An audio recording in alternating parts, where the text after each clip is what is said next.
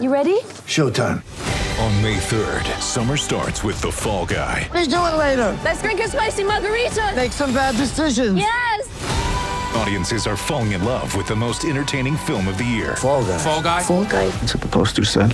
See Ryan Gosling and Emily Blunt in the movie critics say exists to make you happy. Trying to make it out? Nope. Because I don't either. It's not what I'm into right now. What are you into? Talking. Yeah. The Fall Guy. Only in theaters May 3rd. Rated PG-13. Better bring it back, Jack. Thank you so much. Jack and Leanne De Leon producing the program, as always. Doing a stellar job. Thank you, guys. All right, due up next is the man, the myth, the legend. We know him as the dirty talker, Danny Walker, cruising across the fruited plain.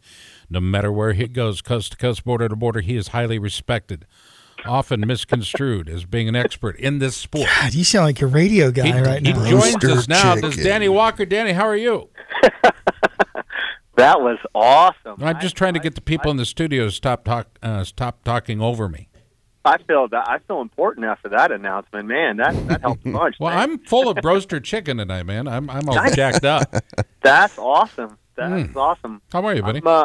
I'm good. I'm good. You know, just getting ready to walk into a Colorado Eagles hockey game here and go watch a little hockey and Cool. hang out with. And, Was that AAA? AAA? No, we're AHL? We're AHL now. Yeah, we're Okay. a Colorado Avalanche affiliate. You know, that's amazing how old the AHL is. Most people don't Yep. know it, but it's been around for a while. Anyway, welcome back to the program, buddy. Let's go to PJ. PJ, I know you have a question tripping across the tip of your tongue. Good to talk to you, Danny. I've been, since I heard the news about JD, I wanted to get, you're the guy whose opinion I think would matter on this. What do you think about a pro motorcycle racer, road racer, going back to his roots, so to speak? Apparently, JD's got a as yet unannounced road racing ride too, but for sure we knew he's going riding on one of these Yamahas this year. What do you think about it? Well, I don't think he's ever really left his roots. I mean, even when he rode for us in 12 and 13, he did a bunch of dirt track. And, you know, once you do any dirt track, it doesn't ever leave your blood system. I mean, it's a really, really bad addiction. That's what my whole business is about, is people being addicted to dirt track. And, Infection. you know, it's not going to leave. And, you know, he's shown, obviously, that he can be very, very competitive. Unfortunately, you know, winning the 600 championship, there just wasn't a good Superbike step for him to go to right now in the U.S. and, you know, anywhere really. So I think, you know, for him to keep that competitive edge and really get that fix and go make some money, I think he's going to be, you know, I don't know a lot about that Yamaha motorcycle, but obviously the races that he did do, he put it in the main event, and a couple times he put it on the podium. Yeah, I think his results were spectacular given his lack of overall preparation for that discipline. Yeah, sometimes there's a lot to be said for no pressure, just coming in and being able to just have a good time and, you know, and ride the thing. You know, that's easy. So being a full season will be interesting and developing a relationship with that. And, you know, it'll be interesting. You know, there's a lot of speculation that he'll be on a 600 probably for the Ridic guys, you know, on a part-time basis, and I'm sure they're just working out the details on that. Yeah, he's clearly one of the class of the field in the 600 class, and it is unfortunate that we haven't yet been able to witness JD moving up to 1,000. Yep. He keeps doing what he's doing, though. Sooner or later, it's going to happen. He's always been on our list. I mean, we obviously have known him since, you know, my claim to fame with JD is, and he hates when I say this, but I literally taught him how to shift on a XR70 back in Spokane, Washington, 21 years ago or something. I think he was 7 or 8 or something, and I've known the kid a long time. So he's always been on our list of, if we had a potential to have a second guy, or have a, you know, if we didn't have a front running guy, then JD would be somebody we'd want to work with again for sure. So he's just a great personality, and, you know, gives 110%, and you know, just fun to be around.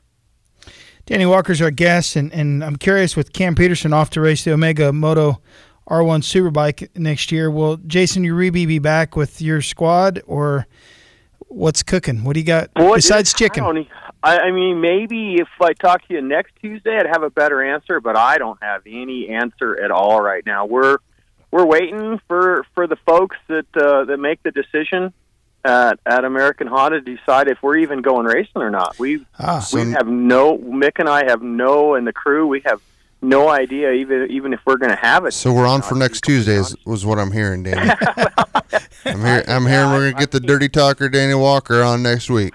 We're a week early, so hopefully that that's a big company and lots going on, and lots of budget issues with everybody in the motorcycle racing industry right now. And if they come back and they said, hey, it'll be a shame for sure. We'll be bummed out for sure. I'm real happy about Cam doing that. I think he's going to shine on that thing. I mean, we kind of threw him in deep. We were hoping our bike was going to be a little further along with having a partnership with Tenkati, but our bike didn't really take any big strides of being competitive this year until our head engineer, crew chief Scotty Jensen at Moto Garage kind of went off a different direction on our electronics, and then our bike got good starting at Sonoma. And at Sonoma, Cam really showed that he could run in the top 5 and had a couple incidents and, almost got on the podium at New Jersey. So I think Cam's going to do really, really, really good. There's no pressure with that team, and there are some good, privateer guys, and I think he's going to do really good over there. So looking forward to that for sure. The Honda deal, it's not super concerning, is it? I mean, we're in November, and I know you have to go to work and hire riders and stuff, but is it late for you, or is it kind of? If we go racing, we're feeling pretty good about it. To be honest with you, we're feeling pretty good.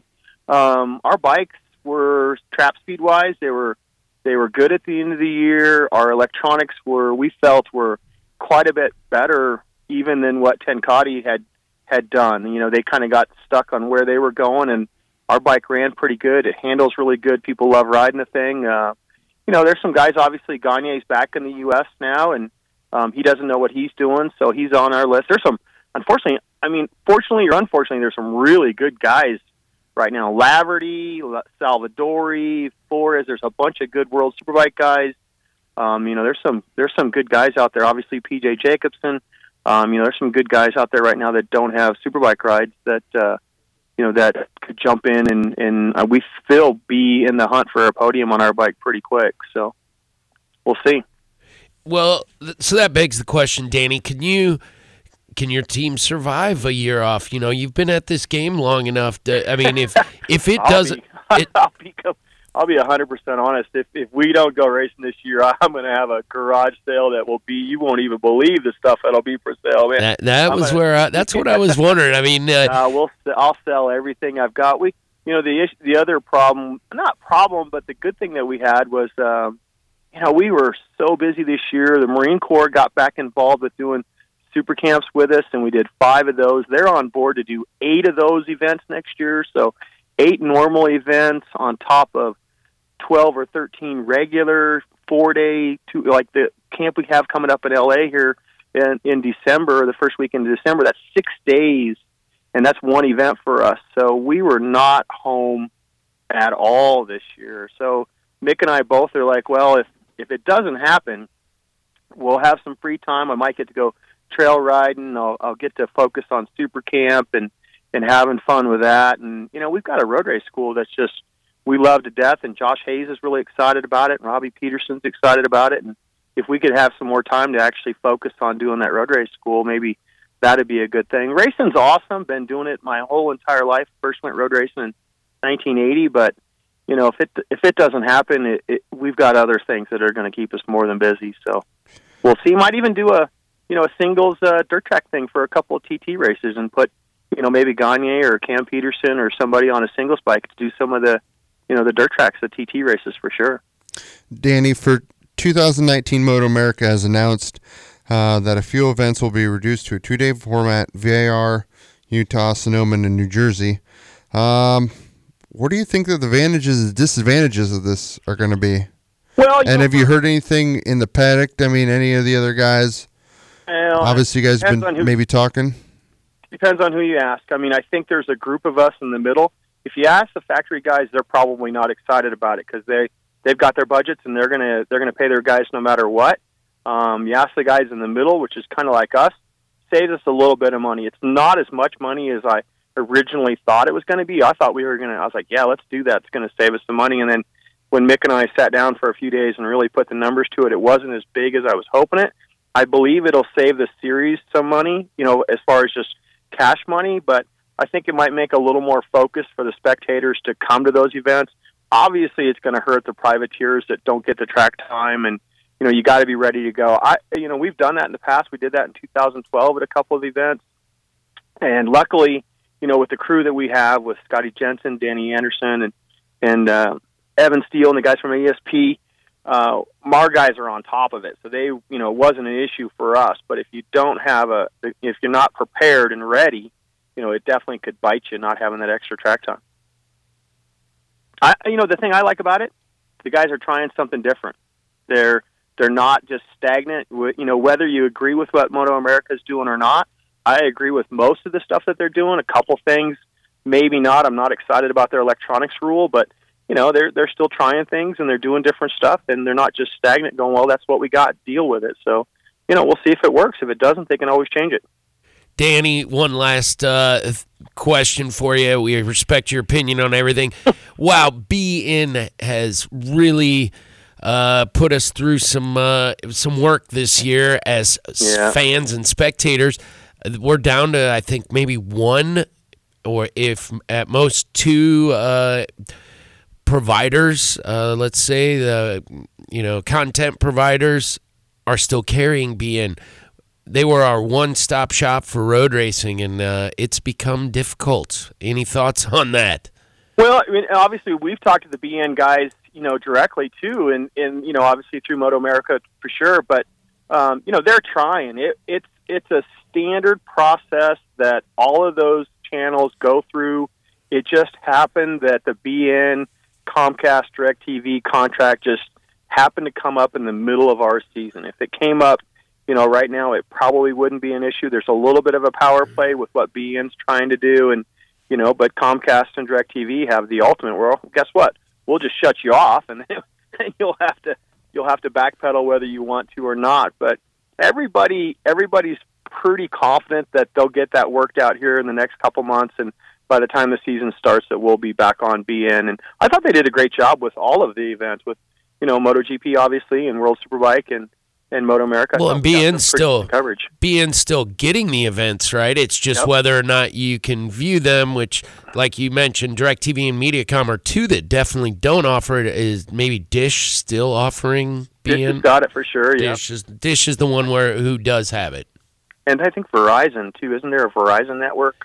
Yeah, I know a lot of guys have gone to the Sling and whatnot. Well, that's I just was interested as to your thoughts about that. I called DirecTV and said, if you don't get BN Sports, I'm switching, and they gave me a $50 a month credit. I did the same thing. I wrote them a nasty email and said, the only reason I have you guys is BN.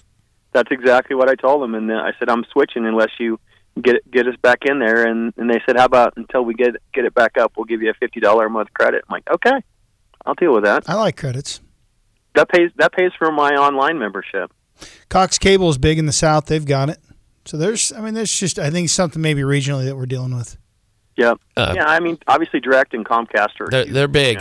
Yeah, they're the big ones. But, I'm pretty sure with MotoGP and Dorna on there also, I think that'll get turned around. I'll be surprised if we start the season without the coverage. So, well, Danny, it's always fun having you on the show, man. Always got something to say, don't I? That opinion. I just wonder, how do you do it? You've got so much going on. I don't know how you get it all done. I got good people around me. I mean, Cam Peterson's dad, Robbie Peterson, is running Super Camp for me, and Cam's still doing all the camps, and Gagne's coming, and Josh Hayes, and our road race crew is phenomenal. Scotty Jensen and Danny Anderson, those guys are they really are awesome. And Mick, the girlfriend, the boss, she actually runs the whole show. So, well, we've got a good crew here, Danny, and they keep us on track. As a matter of fact, we're running up against top of the hour. Never. How about that? Hey, good talking to you guys. Seems like we ask you one question and we get a 2-hour-long answer, and we're okay with that. We love you, Danny. Dandy Talker. There he is. Danny Walker, the Dirty Talker. Dave Anthony, Jeff May, Chuck Asklin will be joining us in hour number 2. Stick around. You're listening to America's Motor Racing Talk Show. This is Pit Pass Motor Racing Weekly. Have you ever wanted to know how to win a Formula One Grand Prix? I mean, really know. Know about the driver tactics from the cockpit, the strategy calls from the pit wall, and even the mind games in the paddock. There's a lot more that goes into winning a Grand Prix than just 90 minutes of racing. So every week on the F1 Strategy Report, we're taking a deep dive into the decisions that shape every result. Hey there, my name is Michael Laminato, and every week I'm joined by an expert guest from the paddock to talk through the big calls that won the race and the missteps that resulted in bitter defeat. Before every race, we'll look back at the previous year's result and consult the current form guide, and we'll be in your feed after every Grand Prix dissecting the outcome and what it means for the championship. So for your regular hit of Formula One analysis, subscribe to the F1 Strategy Report wherever you get your favourite podcasts. The Strategy Report is a Beer Mogul podcast on the Evergreen Podcasts Network. My name's Michael Laminato, and I'll catch you after the checkered flag.